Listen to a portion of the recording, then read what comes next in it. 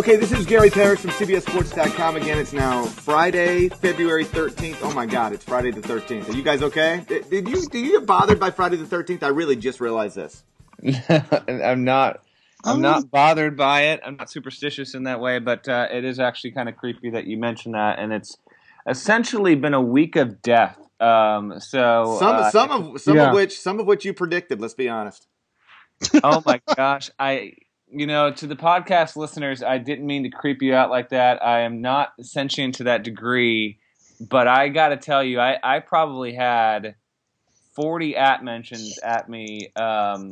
Basically, calling me some sort of grim reaper, begging me not to kill their coach next. So there will be no death pool predictions on this podcast. Thank God. Just for folks who might not have caught it, we did the Monday podcast, and we were reflecting on Dean Smith, the life of Dean Smith, the death of Dean Smith, and one of the points Norlander made. By the way, it's Matt Norlander and Sam Bassini here with me. One of the points Norlander made is that we're fortunate enough to still have a lot of the giants of college basketball still living, whether it's Coach K or Larry Brown, Jim Boeheim, Rick Pitino, Lute Olson.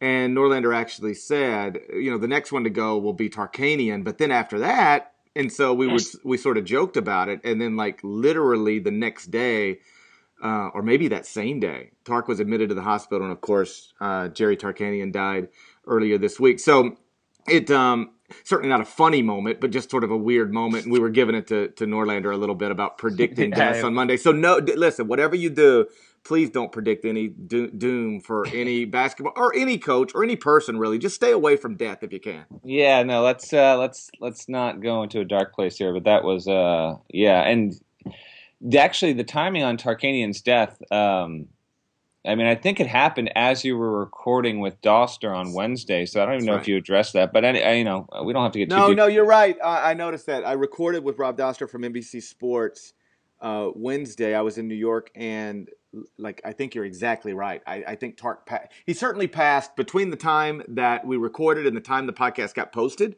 Yeah. He certainly died, or at least it was announced at some point in between there, perhaps literally while I was recording. And so it is worth taking a few moments just to sort of reflect on Tark. I will tell you, I didn't know him well because he was retired by the time I got this job, but I was around him some, at Final Fours, and I remember being in a hotel lobby once and sitting at a table having a drink with Tark and some other folks, and a few years ago, and this was probably the last long conversation I had with him. I was doing a Q&A actually for Athlon magazine, and they wanted something with Tark. This was like late 2011 maybe. And so I remember talking to him on a Sunday afternoon. And it was like one of those things where it was like, okay, you call on Sunday afternoon and we'll catch up then. So I call on a Sunday afternoon and I had family stuff to do. So, and I can remember even telling my wife, all right, listen, I got to go make a phone call. And then as soon as I'll knock this out and then we'll go to dinner. And I don't mean this the wrong way. I'm just telling a story. I couldn't get him off the phone. He would not stop talking, and he was so bitter about the NCAA. We were talking a lot about the NCAA and how they treated him, and he just wouldn't. And I'm not saying wouldn't. Like, I loved it. It was awesome. I had Jerry Tarkanian just going. And if you've read anything over the past 48 hours about Tark, he's a great storyteller. First off, he's got amazing stories, and then he's great at telling them. Like, some people have amazing stories, but they can't tell them. Some people can really tell stories, but they don't have any good ones. Like, this guy had amazing stories, and he could really tell them. And so I had him on a roll, or he just had himself on a roll, and he was so. But I sort of hung up the phone feeling a little sad. Because here was a man whose health was clearly failing him, or at least heading in that direction. He had been sick for a while. And had so much resentment built up. Clearly, I'm not a psychologist, but there was a lot of stuff going on there, is what I remember from the conversation. And so I talked to Dave Rice, who, of course, played for Tark at UNLV, now is the head coach at UNLV, on Wednesday night, so a few hours after Tark died. And one of the things I asked him was, like, with the Hall of Fame induction that came in 2013 and the statue at UNLV, I was curious if Tark had found any sort of peace with all of that stuff because, when I talked to him at the age of, say, 81 or 82 at length on that Sunday afternoon, this was a man who had accomplished so much, like was one of the iconic figures of college basketball, but had never really been properly recognized that way. He was a guy who was still like the outlaw and all that, but there was no Hall of Fame, there was no statue, and yet, thank God, he got all that stuff late in life. Stuff that, let's be clear, he absolutely deserved, given his impact on the sport, regardless of what you thought of him. And Dave actually said he thought Tark found a lot of peace late in life because he did feel like, though it took too long, he was finally properly recognized by the establishments at both, in basketball and specifically at UNLV. And, I thought that was a neat thing. And it's really been a fun week. Let me explain. I know what you're saying. We've got to sort of relive a lot of stories about Dean Smith and Jerry Tarkanian that I don't think people either A, knew or B, remembered. And it's never fun when an iconic figure or somewhat like somebody's dad dies. But the idea that we've spent some time this week talking about two giants of the sport and being able to, at least from my position, learn more about them, but then tell stories about them that maybe other people didn't know. That's been a neat thing to experience over, the past 6-7 days or so. It has. And yeah, it's, the timing was, well, one, they're both in better places now. I mean, by all accounts, Smith and Tarkanian both over the past 3 or 4 years, sure, their health was just absolutely declining at a rapid rate. For them to have died so close to each other, it really has allowed us to not necessarily compare the men, but to show, one, that there are no coaches around today who are similar in style and personality and stature as what Dean was and as what Tark was, and particularly with Tark, since we talked plenty about Dean on the Monday podcast. I wish there was a coach that was so... that was just so willing to be a thorn on the rose for the NCAA. There isn't someone like that today. And there isn't a coach like Tark willing to in some ways, Calipari, I guess, is close. But really, with the way that Tark, think about those UNLV teams. And Parrish, you wrote about this in your column, and we very much have this in common in that those UNLV teams are really some of our earliest memories of both college basketball and really beginning to love the sport. Sure. With what those guys did.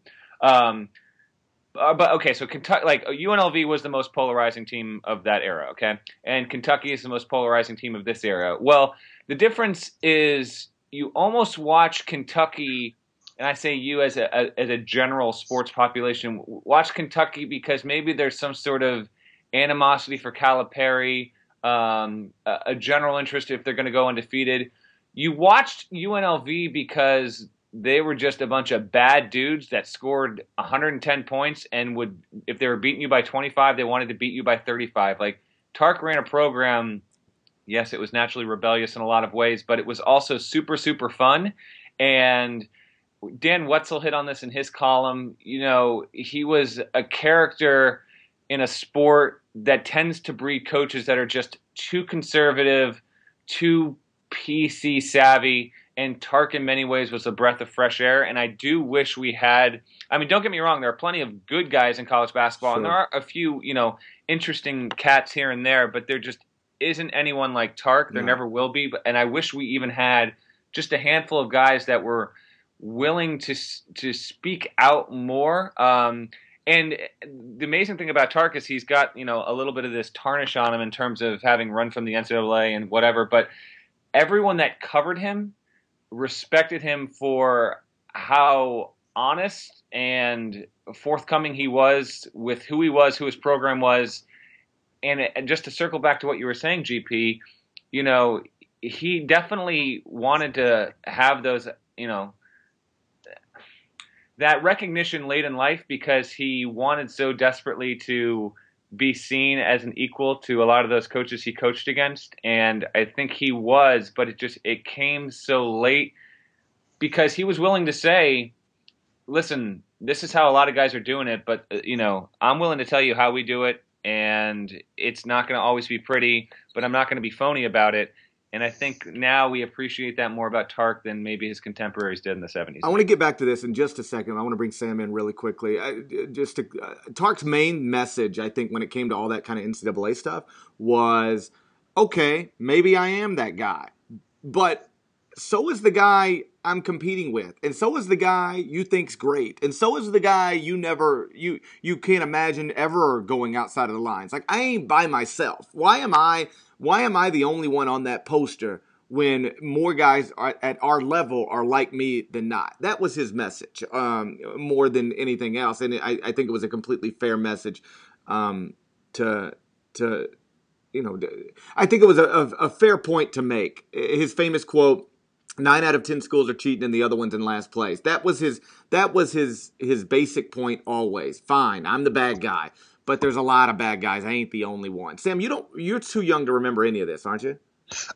Yeah, pretty much. I went back on Wednesday and watched a few found UNLV games online that I could watch and really, really try and remember what Tarkanian was doing. Just because, I was too young. I was 2 or 3 whenever those UNLV teams were dominant, and the one that lost to Duke, I want to say I was 2.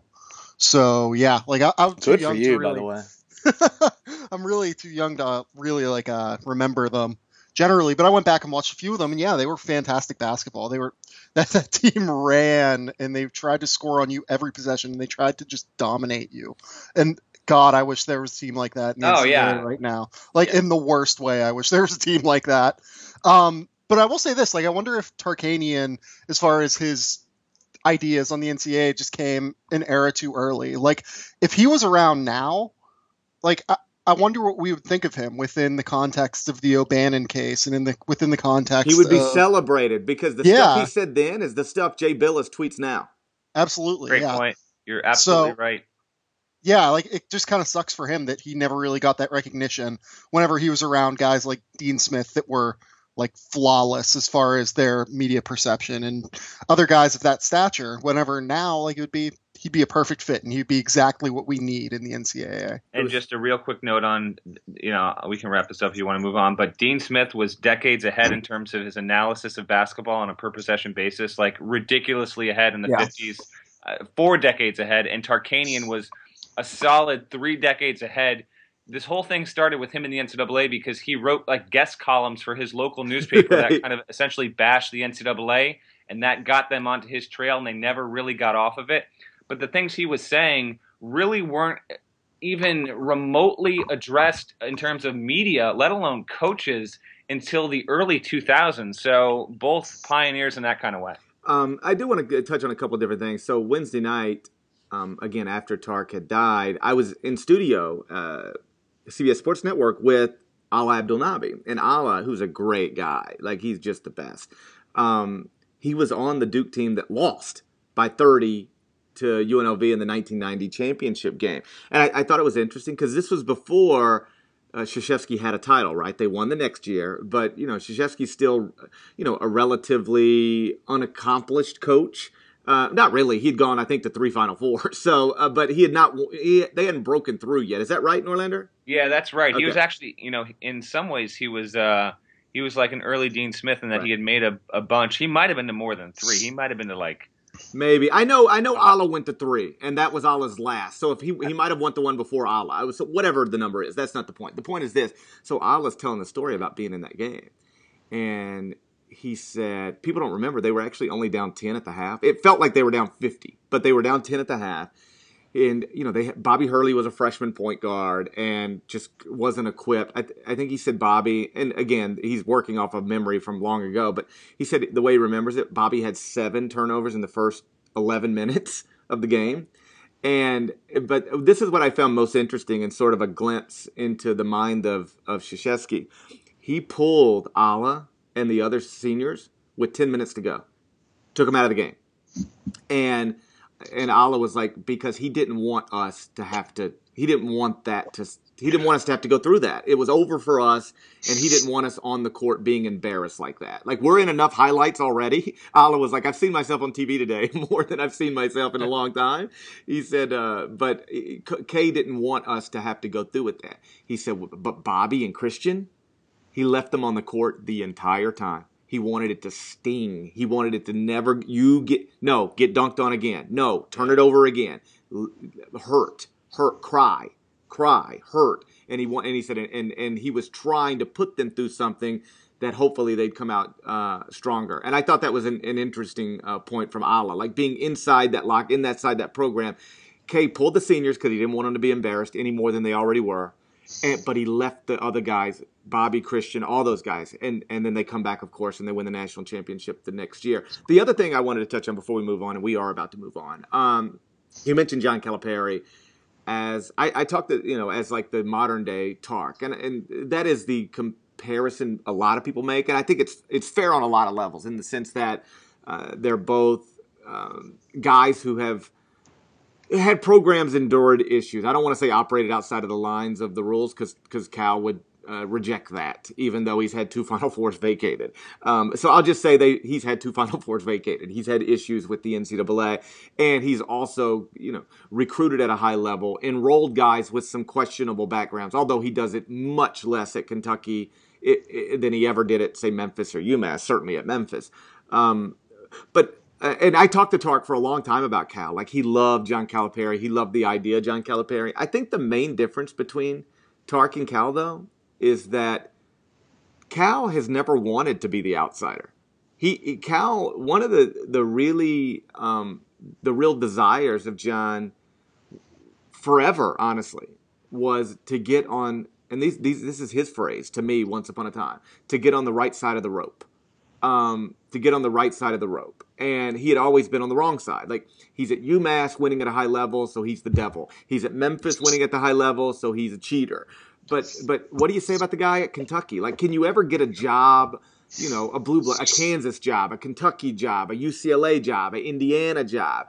And John always, I don't care what he says, always had a desire to be viewed differently or to be viewed in a way other than that's the modern day Jerry Tarkanian. So Tark, I don't think, really had much of a desire while he was coaching to be anything other than, I'll be the thorn in the NCAA. I'll be the renegade guy. I'll recruit the kid straight out of jail.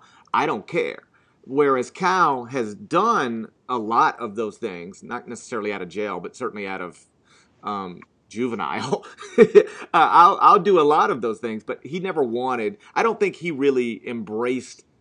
ever embraced being the so-called renegade the way Tark embraced it. John always wanted to be the coach at some place like the University of Kentucky. Does that make sense?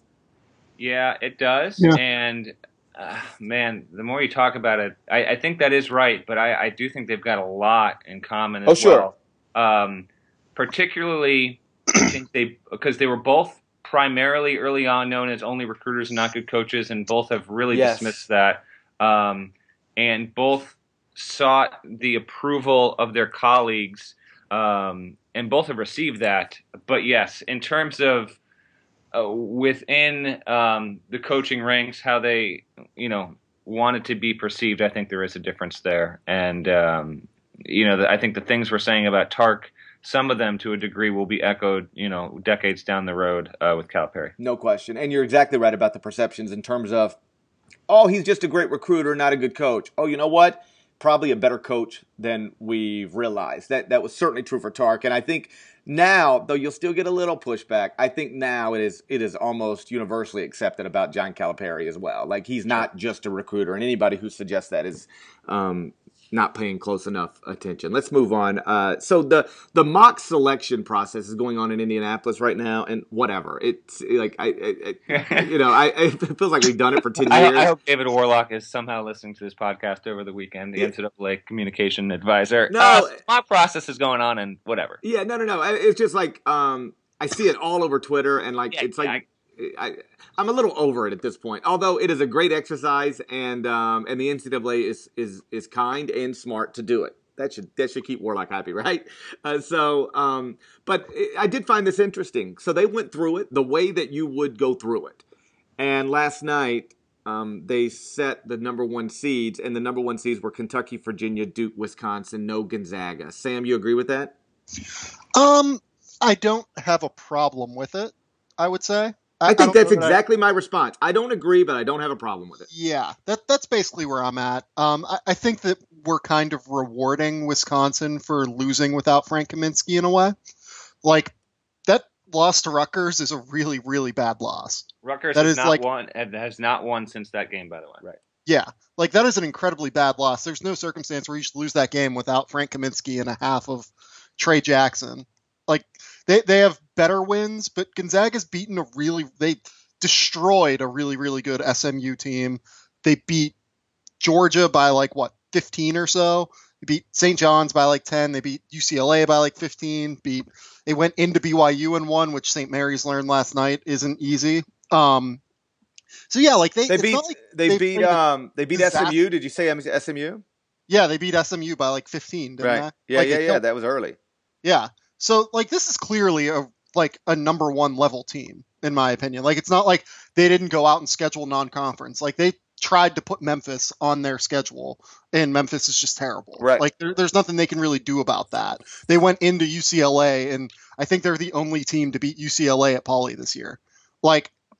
Their resume is pretty good, I think, and I think that I don't know that we're rewarding Wisconsin for losing at Rutgers, but I think that we're just ignoring it in a way that we shouldn't. That is exactly what's happening. It's basically Frank didn't play. I don't even think you can say Trayvon got hurt because Trayvon is hurt. So whatever.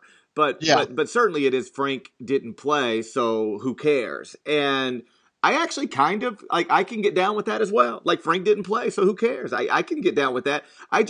Here's my struggle with this, and it is genuine. I don't have to see the tournament, so whatever. But on one hand, if we talk about quality of resumes, I think by the end of this, first off, here's what I think. By the end of this, I think Duke's going to take some losses. Probably. Sure. And they're going to fall off that line. And so I think by the end of this, we're going to have Kentucky, Virginia, Wisconsin, and Gonzaga. So I think Virginia and Duke will knock each other, and I think it'll be Virginia knocking Duke, but I think they'll knock each other out, whether it's because Duke takes some losses or one of them beats the other one in the ACC tournament. But I think that'll sort itself out. So I do believe Gonzaga is going to be there at the end because I don't think Gonzaga's losing again. I don't think Virginia's going to lose enough, and I don't think Kentucky's losing at all. But right now, which is what they were basing this on one hand, I go, you're telling me a team that is so clearly good, according to the eye test, the statistical analysis, and the resume only features an overtime loss at Arizona that might not should have been a loss if an official would have called a foul that was so clearly a foul at the end of regulation. Yep. You're telling me that team doesn't deserve a 1 seed? Get out of here. Yeah. On the other hand, here and then jump in. On the other hand, they've only got 3 top 50 wins. Basically, everybody in contention for a 1's got twice as many. On the other hand, that's got everything to do with the league affiliation and nothing to do with the quality of the basketball team. So where do you go with this?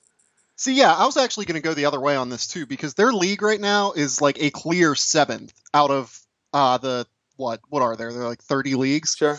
They're clearly 7th. They're ahead of the Atlantic 10. They're ahead of the Missouri Valley. They're ahead of the Mountain West. They're ahead of the AAC. This isn't a bad league this year. It's a clear step down from your Power 6 leagues, but the West Coast Conference is not a terrible league. Pepperdine's a tough place to play. Portland's pretty good. You have there's another team. San Diego's decent. Plus you got SMC and BYU that are both pretty strong programs who should be in it for an at-large at some point if they keep winning. So I don't really buy even the conference argument in a lot of ways because there are a lot more landmines this year than there have been in the past for Gonzaga, and they're dodging them all with relative ease. Yeah, they're beating the hell out of it. Last night they were up 20-0. They were, I know. And the one thing, I think the one with all this mock stuff, and diehard fans follow college basketball writers, so it's a very tiny percentage of fans that are even aware of this kind of stuff. But the ones that do, I think the thing they still don't quite connect, and you really have to go through the process, I guess, to fully understand that this is true, is the conference you're in and that conference's strength really don't play into how you're seated because you don't look at the teams and the resumes in that kind of window and through that perspective. So it's more the opponents that you've played that factors in more. So the fact that the WCC is either the 7th conference definitively overall or is perceived as a weak conference, those things can kind of be independent to how people assess Gonzaga. I am so intrigued with Gonzaga. Just they should be a 1 seed. I think they will be a 1 seed. And then what are they going to do when they get there? Obviously, we'll address that as we get closer to the tournament. But there are few teams that I'm more intrigued with overall than Mark Few's. And I'm also going to be interested to see if Wichita State and UNI basically win out except losing against each other in whatever kind of combination that is. If those two teams don't lose another game the rest of the season except if it's to one another, how they are seeded, because I think they're both really good teams worthy of 6 seeds or better, and I think that could happen. But we'll wait and see. I'm just, last year the Valley, obviously Wichita State runs the table. Parrish and I were in agreement. They should have been a 1 seed, and they were, and they just got a brutal matchup in the second round with Kentucky. This year, obviously, hasn't run the table, but they could be a 2 or a 3 loss team when they get there. Is that going to be 7 seed territory? I don't know. I'm very intrigued to see what the committee does with both those teams. I think both of them should be 6 or better seeds, and I do as long as they only lose to each other going forward. They play on the 28th. In Wichita, and then presumably would meet again in St. Louis in the MVC tournament. I actually might go to Wichita for that. It's the week before most schools, the power schools, have a regular season finale. And what's better than 2 top 20 teams deciding a league championship? In Coca. What's better than that? I might actually. It could be Ron Baker's last game at Wichita State. Right. I'm not trying to put panic button or anything, but it could theoretically be Greg Marshall's last game in that arena. So, I mean, if he wants it to be, it certainly will be. I mean, he could leave whenever he wants. And so, I don't know. I was thinking about going there. I'm really intrigued by Wichita having a true challenger this season. And because I think that Northern Iowa team's good. Seth Tuttle could end up being the MVC Player of the Year, even if Baker and Van Vliet are both awesome. So, I don't know. I'm just sort of intrigued by all that. Let's forget the February 28th weekend. We can look at that one on February 27th. Let's look at this weekend. I think the most interesting game on some level is Villanova at Butler. It's on CBS Sports Network, 6 o'clock Eastern on Saturday night. And so it's for first place in the Big East. I actually, right before we started recording this, I was on the phone with Chris Holtman and the Butler coach. Think about this. In a span of 5 months, he's gone from being an assistant coach at Butler to being the full-time head coach of a nationally ranked team at Butler that is about to play the, quote, biggest game in the history of Hinkle Fieldhouse, according to the Indianapolis Star. How wild is that? It's crazy. Listen, and I went to Butler last week, caught a game. Holtman is handling this pretty terrifically. That's even crazy to think about, and that this could be the biggest game for Butler ever in that building. No, they're not even saying that. I mean, they're throwing Milan in there. This is the big, and I don't. First, let me be clear. I have no idea. Who am I to argue about what's the big? I'm just saying the Indianapolis Star called it that. So let's start from there. And if Butler wins that game, I don't know if they're going to. I really like Villanova, but if they do, they're going to be tied for first in that league. Really, they're going to make the tournament anyway, but that's if you win it, you're a lock. They could lose every other game pretty much and still make the tournament, I feel. It is really Butler's becoming, in a weird way, one of the darling stories. You didn't ever think that could be possible again because Butler was Butler under Brad and they were just an established program. But with what the program's gone through since Brad left, it's definitely become something of an underdog again. And for Holtman to have done this has been pretty impressive overall. But I do think Villanova's going to win. I'm pretty high on Villanova overall. If they get the right kind of seed draw in the tournament, I could see myself picking them to reach the Final Four. I think they'll win at Butler, but if not, that's really going to, vault the Bulldogs' overall profile and Holtman as well. Yeah, I think because it's being played in Hinkle, it's basically a coin flip game. And if you remember the Butler-Gonzaga game, at Hinkle a few years back. Like that was pretty big too. There's a floater at the buzzer. There's Brad calmly walking to center court to shake hands with Mark Few. That's a great call. I forgot about like it happens and he is just strutting. Oh, I love that. I love that scene. It was great because for folks who don't remember, like Google it. It's terrific. So the ball is in the air. Like was it Rose? I want to say it's Roosevelt Jones. Was it? I might be making that up. Right. No, I think you're right. I think it's Rosie. He hits like this weird floater. Okay, so the ball is in the air and it hasn't gone. It's on the way. It's either going in or it's not going in, and who knows. And Brad, if you watch the sideline and take your eyes off the ball, Brad is like you do at the buzzer, walk to half court to shake the hand of the opposing coach. He's walking already, and he just so calmly and like he's already on his way. And this got a lot of attention because it's like, dude, the ball is in the air and like the whole place is getting ready to go crazy. And Brad Stevens is just walking to shake Mark Few's hands. And I remember talking to Brad about this, and he was great. I mean, it's sort of a glimpse into the mind of Brad. He said, at that point, the ball's in the air. I've done my job.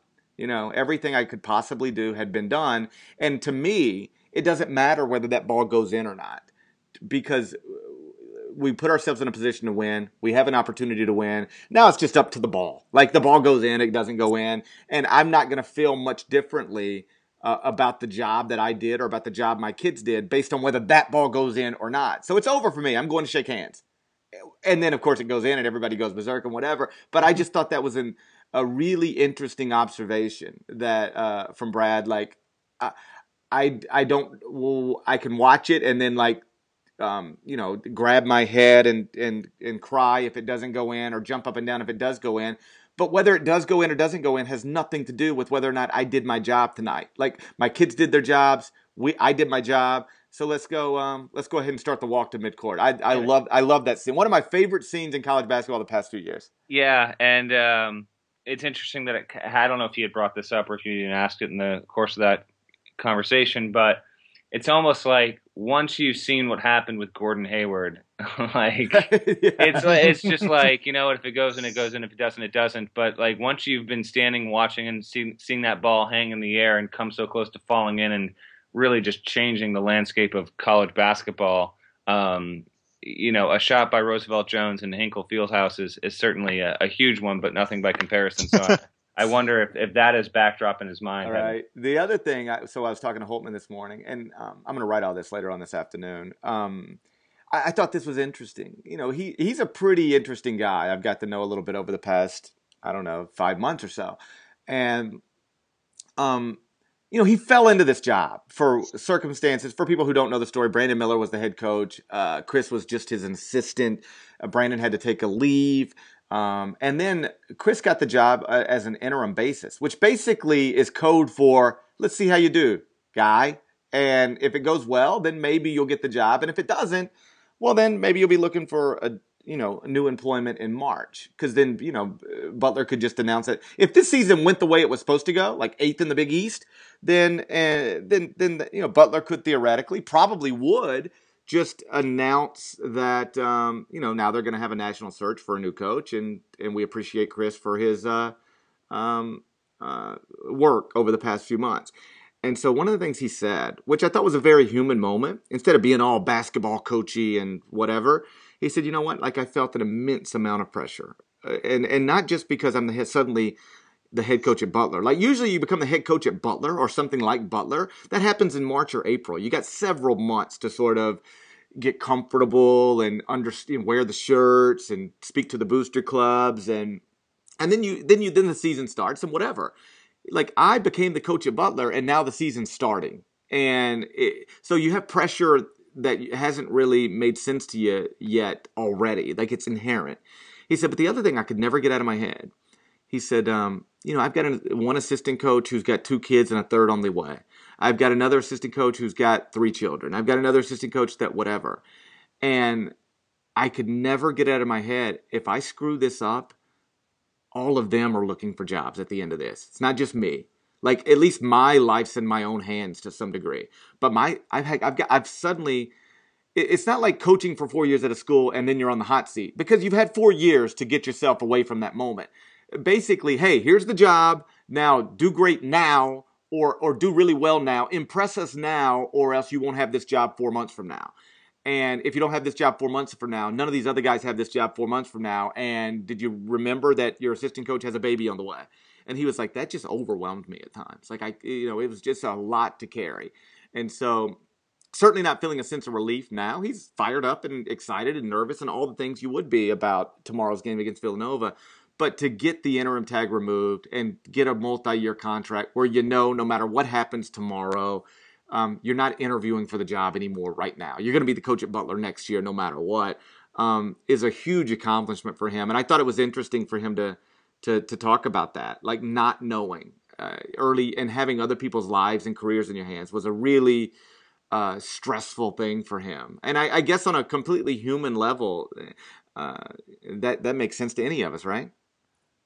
Oh, without a doubt. I mean, it's, I think, it's an overlooked part of the job for a lot of guys, because let's face it, that's not what we're paid to write about. It's not what we're paid to consider a lot of times, but it is a real continual heavy aspect of the job for anyone that takes a head coaching job. Chris's is so very different from most other situations, sure, for all the reasons that you listed. But sure, the pressure to do well, to help men who are your friends and whose wives and children you get to know and see on a nearly daily basis is certainly a very heavy part of it. And I'm glad you're right. I'm glad you're writing this, GP, because one, the Holtmann story should be written, but two, especially if Butler wins and if Butler winds up going to the Big East tournament, makes the title game and gets a 5 seed or whatever, the Holtmann story is really going to be part of the College Hoops news cycle, writing cycle, maybe to the point of saturation by the end of March. So I'm glad that this is getting kind of told a few weeks ahead of time, because he's a good guy. I think he's a get it guy. I mean, I sat with him in his office and I was kind of self-deprecating, saying, yeah, this is kind of awkward. I picked you guys 8th. And he's like, and you should have. Right. Like, he kind of just gets, like, he wasn't, like, giving me any sort of flack. He's like, if I was a member of the media, I would have thought we'd have been about 8th as well. Like, he admits that the way that the team has played has been really surprising. There's just a lot of very interesting angles to Chris Holtmann, that program, how he landed here, and the way that he really embraces the fact that his story is going to want to be told, and he does it in a very responsible way, because the fact of the matter is the circumstances which Brandon Miller left that program remain mysterious, and he is very, very respectfully private of Brandon, his situation, and he kind of just leaves that outside in a way that I think a lot of coaches might mishandle. He's done a good job with that. Really good job. And just to bottom line it with Butler, how many other Big East schools would you trade rosters with Butler? Maybe Marquette, maybe. Yeah, maybe Creighton, but it maybe not though. At least like Marquette, you get Carlino, you get Juwan Johnson. You know what I'm saying? I mean, he's done a terrific job. The idea that by the time we go to bed on Saturday night, Butler could be tied for first in the Big East. First off, Butler tied for first in the Big East, period. Butler, which was in the Horizon League a couple years ago, tied for first in the Big East. Crazy. For Butler, with a guy who was an assistant coach 5 months ago, tied for first in the Big East after being in the Horizon just a few years. It's all bananas and a terrific. I'm actually looking forward to sitting down and writing it this afternoon, even if I've got a million other things to do. Speaking of, we got to get out of here. But first, Sam, last week on this podcast, you had Notre Dame over Duke. So do you want to pick a big game tomorrow? Yeah, no, I should probably stay away from that at this point. No. Sam, you're picking a game. Last week you had Notre Dame over Duke, and then Duke won by 70. 35, yeah. Okay, so please give us a pick for tomorrow. And it's got to be a high-profile game. You want Baylor, Kansas, or do you want West Virginia, Iowa State, Ohio State, Michigan State? Pick any of them, Sam. Give us a winner. Oh, God. Ohio State beats Michigan State. Oh my God! I didn't say Buckeye Sam Pickett. Yeah. You just. I just don't think Michigan State's very good. It's more that, but I think that Ohio State's pretty good. I think they're starting to get hot, and I think that Michigan State kind of, like I said, isn't very good. They're going to go into the Breslin Center and win. Sam Carter. So now expect Michigan State to go in and win by 15. The same way Sam had Notre Dame going into Cameron Indoor last weekend to win.